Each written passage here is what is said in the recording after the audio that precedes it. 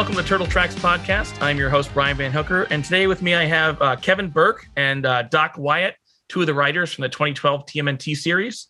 And these guys have written literally some of my favorite episodes, so I'm very excited to get talking to them. So thanks so much for being here, guys. Oh, thanks for inviting us. Yeah. Hello, everybody. My first question, and I asked this of everybody who's on the 2012 show, and I didn't prep you guys for this, is what happened to Pigeon Pete? What happened where? To Pigeon Pete. What happened to him in the show?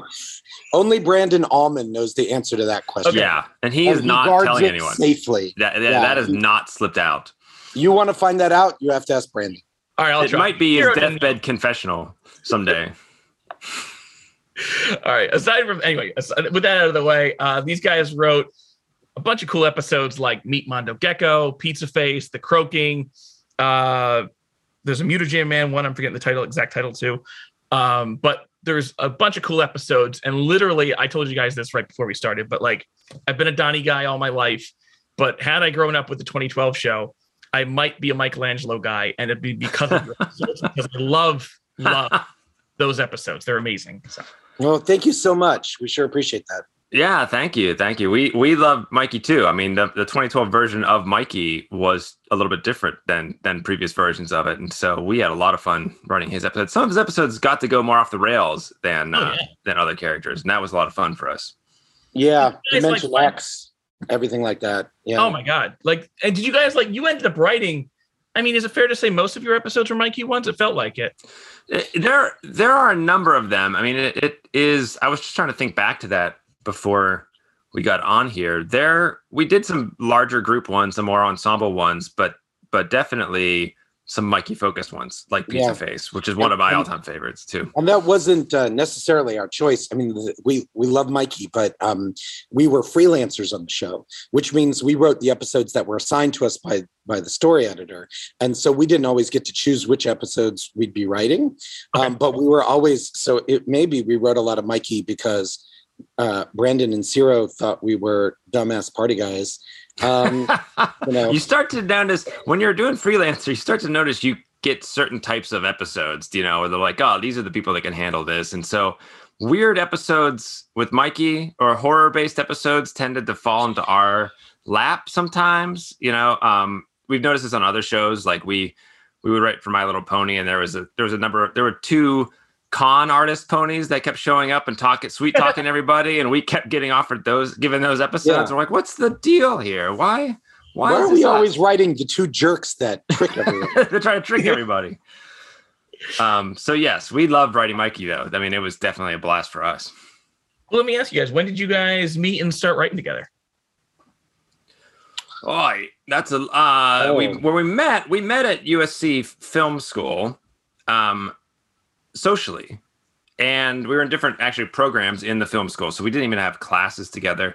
And then and I was more wanting to be a writer, and Doc was producing. I mean, this is the quick short version of it. And then Doc produced a film that I had written, but Doc and I always were just chatting. We had the same backgrounds, we had the same love of film and comic books and genre stuff and all of that, and so we always got along in that capacity. So we were always brainstorming stories along these realms. And the quick version of it is that opportunities sort of came to us to write some television in the superhero space because we knew it so well. And we kind of formed a partnership that we thought would be a one-off, one or two scripts for some shows that people, didn't necessarily know about. And suddenly it started snowballing into what has now been our career for a decade. It was not, we didn't come together and say, we've got to do this, and this, like a lot of things in entertainment. It went a direction we didn't predict, so we've gone this direction. We've been having the greatest time, it's been, so our partnership sort of came together indirectly. We didn't plan it. We didn't meet together and start writing scripts together. We met, worked on different projects, started developing stories together, and eventually that led to writing scripts. Very cool. I don't know if Doc is a different version of the story where it's just like there was this jerk that I would see in the halls and I can't deal with him. I thought making him my friend for the next 10 years would be the easiest way to get rid of him.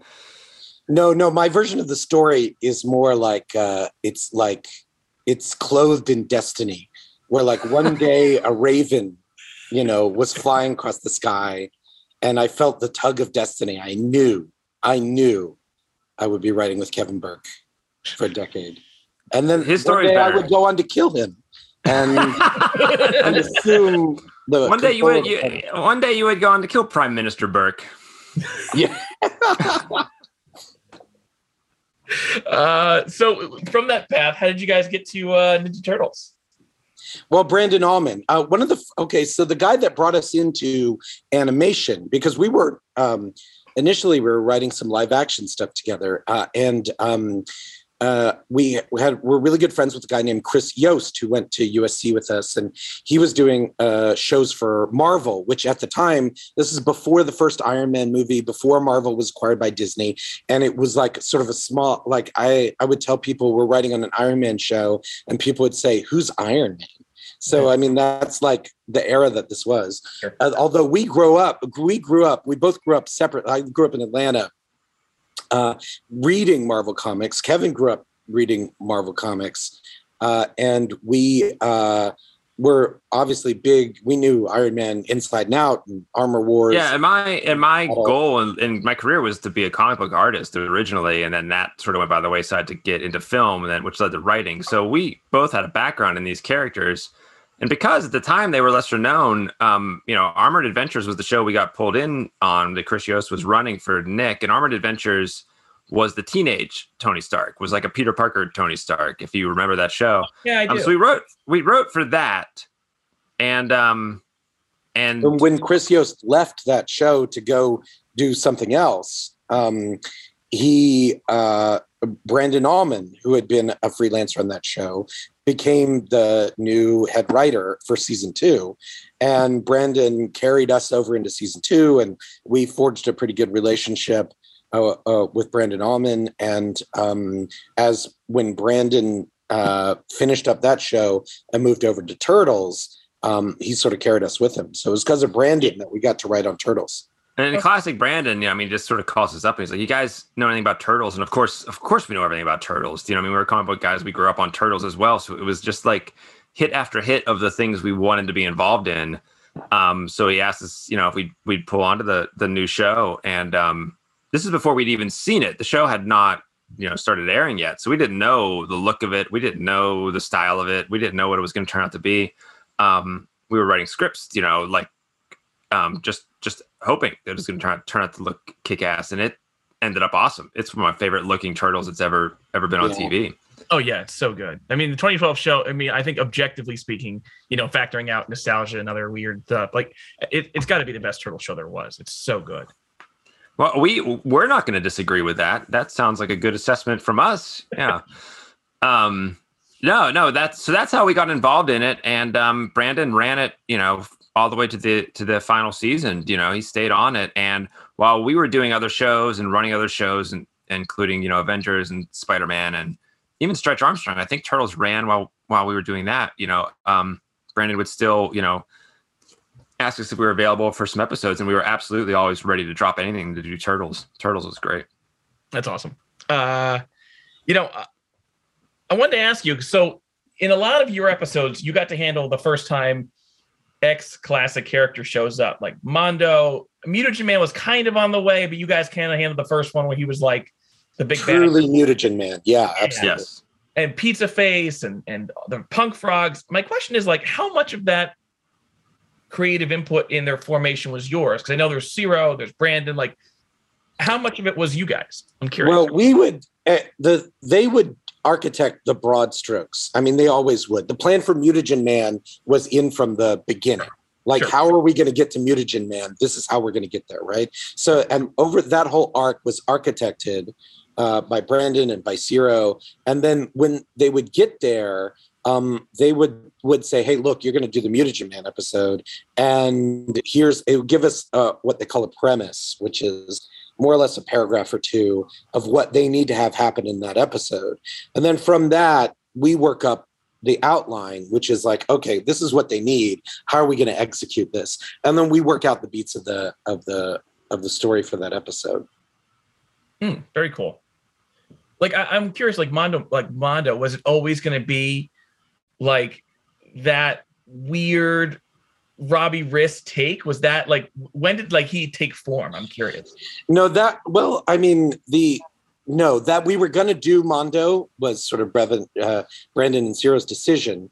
That sort of characterization is it's a certain side of Kevin of my writing partner, I think, that sort of brought that. I'm not saying Kevin is Mondo Gecko. I'm saying there's a part of Mondo Gecko in. I'm not going to lie that there's an inner Mondo Gecko in me at all moments. And in fact, his band named in that episode, Savage Bliss, I had a band in high school. And we would just change the name every time we played somewhere. And one night we called ourselves Savage Bliss. And I just remembered that. So I gave that to Mondo Gecko. So now that's part of Turtles lore. Now officially Mondo Gecko was in a band that was named after my high school band. Mondo Gecko, all the I mean, it's funny. I mean, we're writing it at a time in which, guitar playing and that sort of 80s thing was coming somewhat nostalgic and somewhat out of touch, and a little bit in the way that the 80s series was feeling like nostalgic. Like it was starting to come back around, but it was feeling like from a different time. And we really wanted to lean into that this guy showed up. And he's cool, but he's cool from in the way in the 80s and 90s where you'd see hippies show up, and it was that sort of like, oh, okay, these guys must have been cool at some point. And then we wanted Mondo to feel that way now. And in some ways, it was like the original Mikey showing up, to some extent. It was like the 80s Mikey arriving, but the current Mikey was both charmed and also just recognize this guy was a bit out of touch. Plus, he's licking his eyes. For the record, I've never licked my own eyeballs. I just want to make sure that part is not from me. That's made that up. Question. That was the next one I was actually going to ask. Okay, good. So yeah, that's a lot of where Mondo Gecko comes from. In fact, that's one of the figures that I can stare at from my desk here is the Mondo Gecko action figure because I love him so much. Oh yeah, I mean, like, and was it like I know this is probably removed from the writing, but like, when did Robbie Riss come into the mix for that? I've interviewed him and he was a lot of fun, but I mean, like, he's just that perfect retro crazy Mikey thing. I'm curious if you know when he came in. Well, we don't know. The casting for us as freelancers on that show, casting would always happen after we've submitted our drafts of the script. Sure. So we would sort of get, production would call us and tell us after casting had happened. Sure.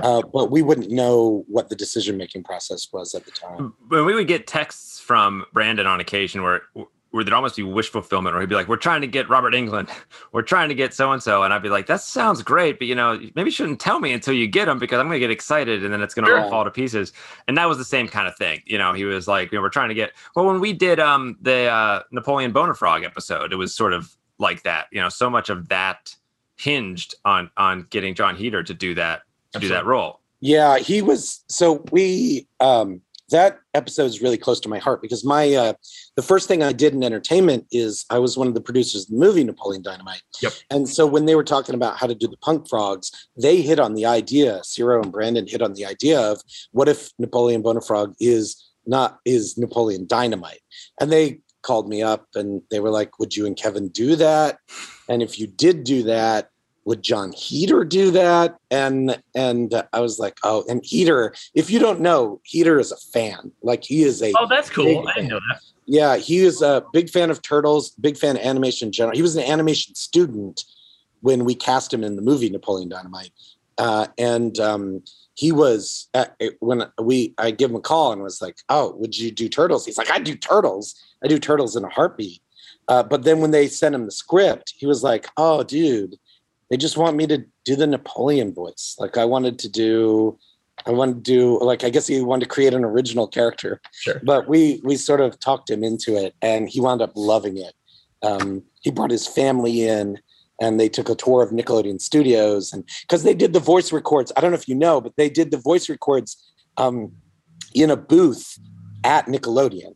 Like Nickelodeon had their own, I assume they still do, had their own, sound stages. So they wouldn't record out at like Salami Studios or Bang Zoom or any of the other places where animation studios normally record. They would do it right there in house. And so it was always fun. Yeah, I know that. And then that's, Doc, that's your favorite one that you said you did, right? Or at least certainly among them. Yeah, it's really close to my heart. definitely. It's such a fun one. It's such a different take on the punk frogs too, that it's like, and it's just these weird, like, why Brando fits in there, I don't know, but it just does beautifully. Like, I don't like that's the part to me that actually sells it, because it moves it into this. Only Turtles, especially the 2012 Turtles, could have done that, which is this parody, surreal, like twisting on things we're familiar with and love, but at the same time making it something fresh. And so having Napoleon in there is one thing. Having Napoleon and the Brando, parody in there is, you're never going to see that. There's never a world in which Apocalypse Now, Napoleon Dynamite crossover can happen. But Turtles made that happen, and that's a gift to that show.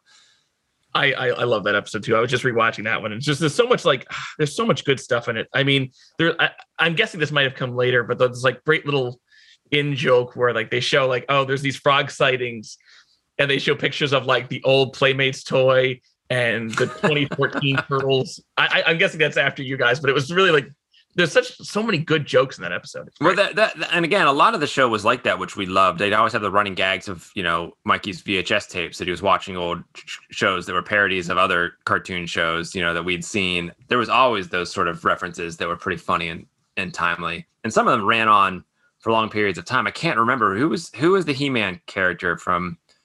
Oh, the Thundar the Barbarian parody. Yes. Yeah.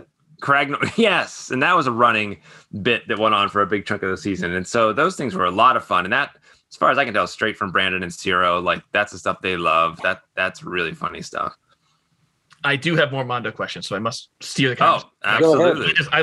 Like I said, I can't get over, like, I remember watching that, and like, and he's delivered in such a way where he's not like, he's just this funny, crazy, weird, and then like also really underwhelming as a fighter. So like, there's so many funny things about him. And when Robbie Rist's voice comes out, I'm like, oh my God, I just like lost it.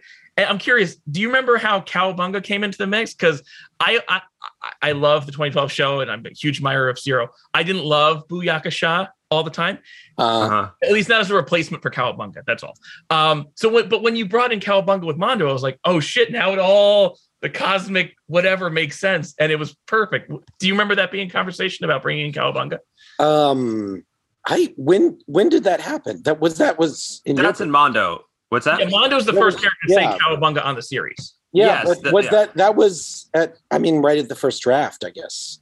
Oh, wow. And when our process was, that was definitely, I mean, I would say it was even in the outline. That was, I mean, you have to make these choices, and we've done it where you're updating an existing property, right? You're taking something that people know and you're trying to find a new version of it, and you have to make choices. Like when Daniel Craig shows up at James Bond and he's, they ask for a drink and he doesn't say shaken, not stirred.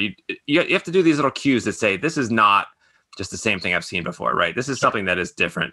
And so, and I was not part of this discussion, but as far as we could tell, the changing of Cowabunga was to simply, move Turtles to the present day, right? It makes sense. Yeah.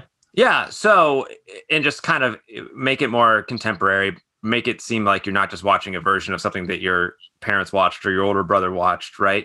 And, but the idea that we're doing Mondo Gecko as someone from that time, as someone who would, I mean, in theory, Mondo Gecko would have watched the Turtles TV show if it was on TV at the time, right? That would have been one of his favorite shows. So, yeah, that from the very first draft, we thought we'll bring in Mondo as 80s Mikey. Do you know what I mean? That was the general like hook. Like, what if this character was still around? I mean, in some ways, we were talking about Cobra Kai before we started this podcast. In some ways, there's some similarities to how Johnny Lawrence is played, and that there's someone out of time who's there's something very endearing about that.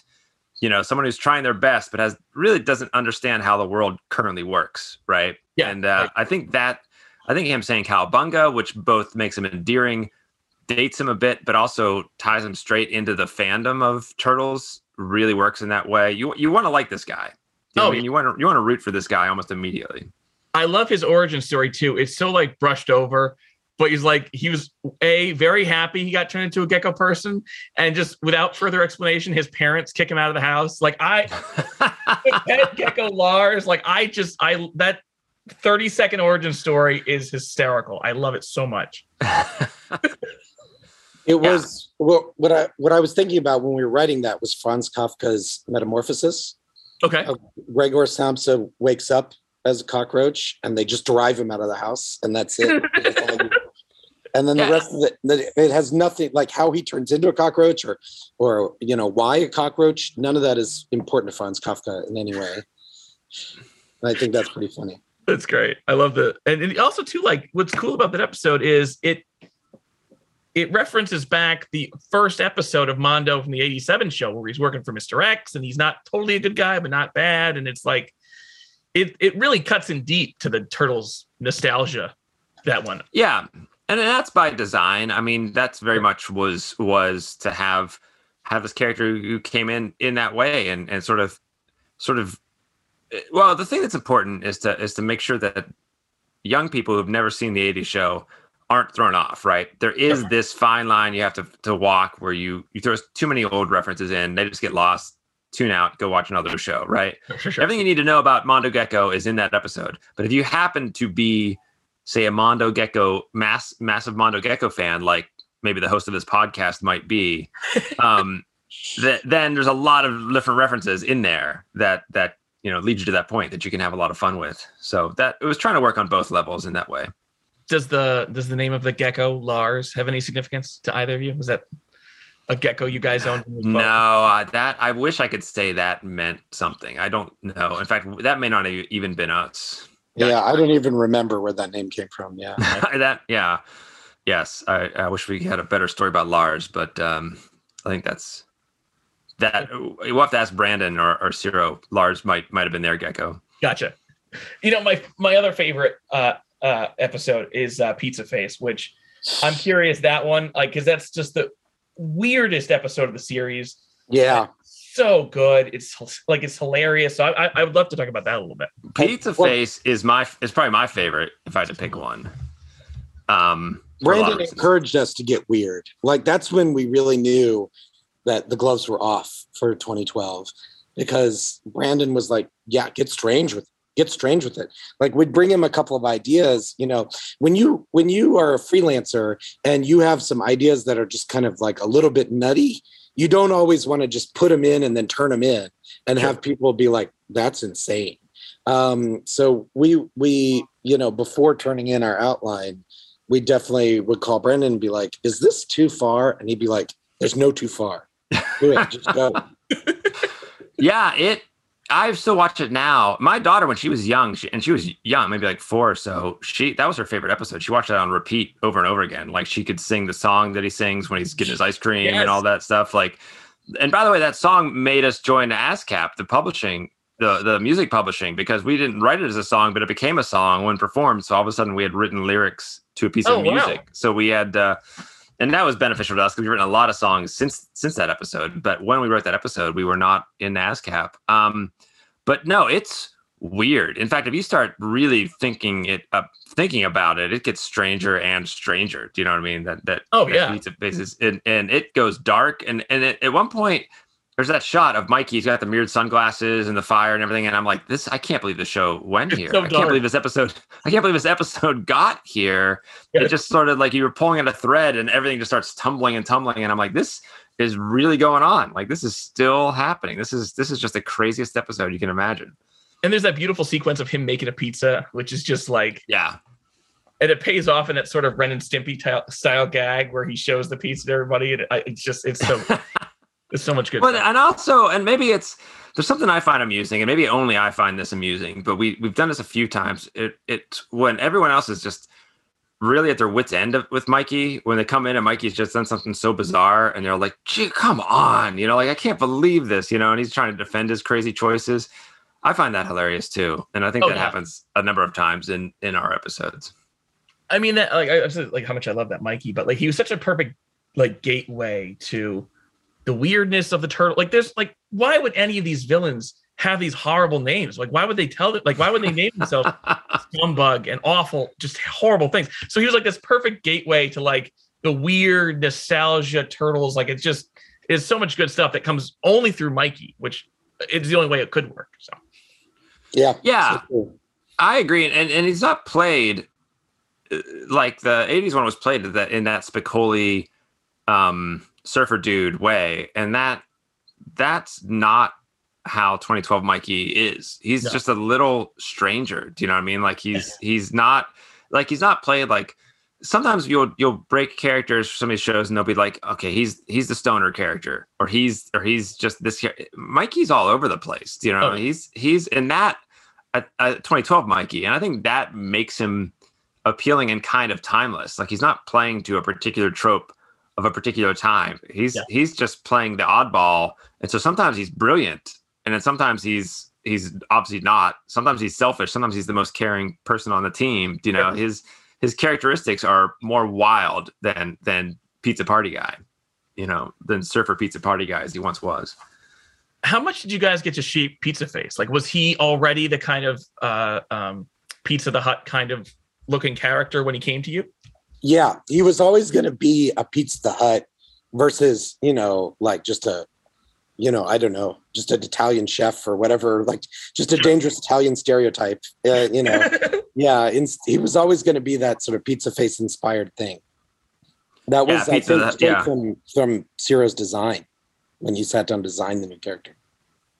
There's so many good, like, and I hate to like pick apart jokes, but like there's so many good jokes in that one, like where Mikey keeps taking pictures the wrong way. And like all of his photos are just pictures of his eye. And like, how long has he been living his life this way? It's so funny to me. That episode does have one of my all-time favorite lines, and we've written hundreds of scripts, but it has the line where I think it's Irma. Yeah, it's Irma. And she's like, "You can't eat that. That's garbage pizza from Crazy Town." That's one of my favorite lines too, because that weird guy delivered the pizza and dropped it to them, and they're like, "Oh, we should have this pizza." April's like, "We should take this," and that's one of my favorite lines too. And there's also a Stooges reference, which I don't think I've seen worked in since the 1990 movie, but there's like a tiny little Raphael Mikey Stooges reference. I'm like, oh man, there's so much I love about that episode. And it's so like weird and dark. I'm curious, because I think some people, because of the ending, think it's a dream. Was it a dream? I'm not sure we're at liberty to say whether it was a dream or not. Yeah, I mean, it was designed to be a Lady and the Tiger kind of thing where the audience gets to decide. And so for every audience member, that decision is up to them. For me personally, it was not a dream. But, you know, I'm not telling you how to live your life. Exactly. It's like Inception. You can't really, Inception and Pizza Face are on the same level, I think, of discourse. And I think that, I think the same thing. I believe it was not a dream, but I believe Mikey has been trying to convince himself that it was a dream this entire time, because to think it was real is almost too disturbing. So it works on both levels for me. From my perspective, I mean, like it shouldn't be a dream because you see Pizza Face at the end, and in Mondo, Pizza Face, the slice is in the villain gallery. He's there. Yeah. He's good. Like I think he's like, everything is true in that. I don't think Mikey's exaggerating at all from his perspective. Well, I happen to agree with you, but I also think other people's decisions are valid too. Sure. I also think a little screenwriting trick. If you make it seem plausible that something was a dream, you can get away with some of the craziest ideas you've ever had too at the end of it. So you will get less notes from executives. Exactly. Saying how could this happen? And how would that happen? It was all a dream. And then it wasn't. Mikey eats the villain. I mean, like that's the part that still sticks with me. I mean, the villain is pizza. I mean, that has been established, sure, but the villain is also alive, which has been established. So I'm not sure. There is definitely a moral gray area we're dealing with when you eat that pizza all up. So that's that is the part that when I say it snowballs and you're like, I can't believe it gets this far. That's the part where I'm like, do we defeat the villain by just eating this villain, eating all the pizza? That's the most bonkers aspect about it. I really wish that they'd created a Pizza Face. I'm a huge toy collector. I wish they'd created a Pizza Face toy for that. Agreed. That like I said, I have a Mondo here. I don't have a Pizza Face. I would absolutely have that. Oh, me right too. In front of me. The only thing they ever did, and I don't know if you, there was like a pizza shooter car, and there was a little figurine sort of like kind of Pizza Face on the side of it. And I bought that little pizza shooter broken, because it had Pizza Face on it. Just the Pizza Face off. It's literally up behind me. That is committed, and that was that from the original show or the 2012? No, from the 2012 show. There's a gotcha. 2012 pizza shooter, and there's a little figurine of Pizza Face on the pizza shooter. And Oh, interesting. I don't even think I knew that. Yeah. I think Playmates should have made him. I think the reason they didn't was because of the scale. But they could have cheated it down like Attila. Also, Attila toy is pretty. Yeah, they made Attila. If I knew someone who had a toy action figure line and raised Kickstarter money, they could make a Pizza Face. Absolutely. Let's make it happen. It's not too late. It's not too late. Honestly, it's just pizza. Like, you can just put eyes on a pizza. It's just a mouth and arms. I don't want. Yeah, it's not a whole lot here. We don't have to be able to eat them. 2 points have to be edible. That's all I need. Just the arms. Yeah, that's all I need. I don't need a lot. I'm with you on that. I wanted to ask you guys before I let you go. Is there any other mutants that you wanted to handle or would have liked to introduce or anything like that you didn't get a chance to? I'm curious. I loved the Dream Beavers, and I would have liked to revisit them. I would have liked to have done, the episode the Dream Beavers are in is perfect. I would have liked to have done a sequel, a Dream Beaver sequel, but it was not to be. No, and I don't know about characters. I do know, and I believe it was Pizza Face, if I'm remembering all these episodes, we kept trying to sneak in Casey Jones's mask earlier and earlier, and Brandon kept being like, don't do it. You have to. We're waiting. We have a key moment for all of this. We're like, but can't he just find one? What if there's one in the garbage? He just looks at it. We kept wanting to make that moment happen on our episode. Because that's the thing about any of these shows. You want the iconic moments to happen in your episodes, the fact that we got Cowabunga into the show in one of our episodes is a lot of fun. That we got to introduce some of these iconic characters has been a lot of fun, because you're doing it both as a professional and a fan, and so you're trying to do it both ways, to enjoy what you're making, to be part of that moving forward, as well as sort of celebrating what you've come from. To be clear, I want to go on the record and say this: I don't dislike Booyakasha. I just like it maybe 10% less. Yeah, I don't want to. I didn't take it that you did not like it. You were just ranking them. If you had to rank Mikey sayings, that's just how it unfortunately has to go. Yeah.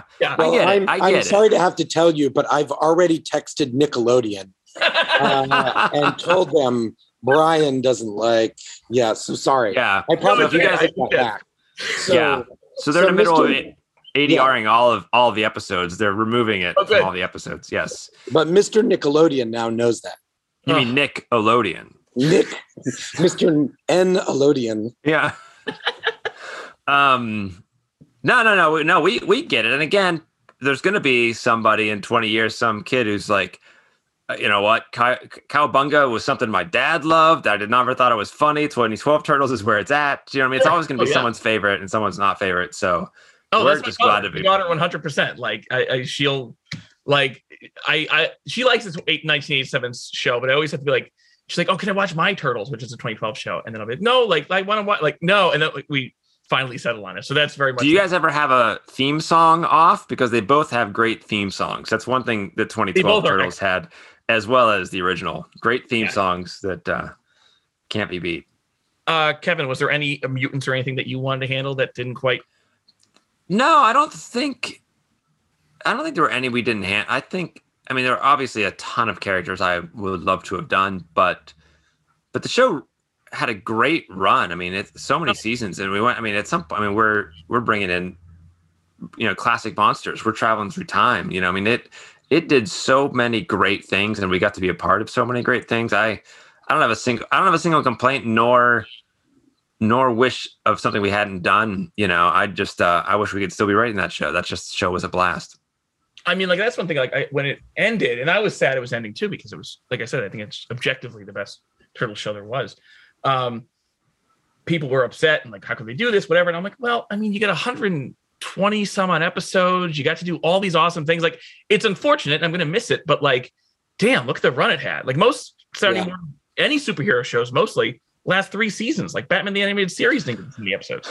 Absolutely. In fact, it's even gotten shorter since then. So the mere idea, I mean, Turtles made it 6, right? That 6 full seasons? Is that 5? Okay. And like 26 episode seasons, like crazy. So 5 26 episode seasons. That is a ton of shows. That doesn't happen right now. That doesn't happen at all. I mean, it is hilarious. I didn't realize the original Turtles ran like a decade. I didn't know that And maybe I was. I love that show. Maybe it didn't need to run a decade.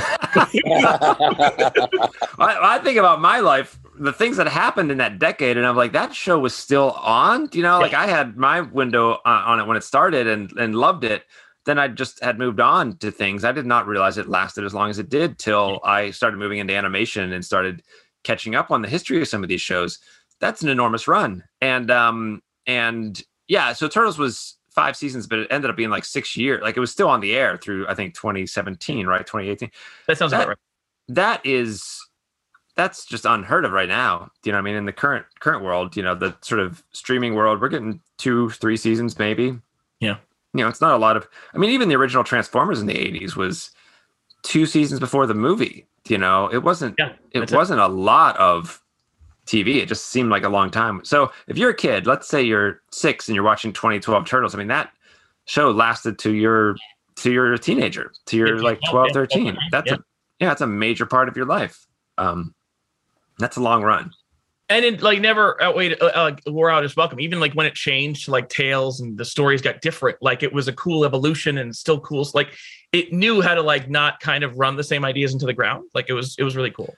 I would agree with that too. In fact, I remember when we would get story, you know, prompts and things, and I'd be thinking, you know, at some point they're going to run out of steam. You know, like how many episodes are they going to pull out of this? And every season they would find some new angle, some new take, some new twist on it that just really raised the energy. The other thing is with all animated series, if you've done them well in the later seasons, you've built up a lot of, on a purely production level, assets, characters, environments. So some of these later seasons, if you're writing them well, you can have, you know, a lot more characters on screen, right? You can go to a lot more places than you can early in the episodes. You know, I think about that.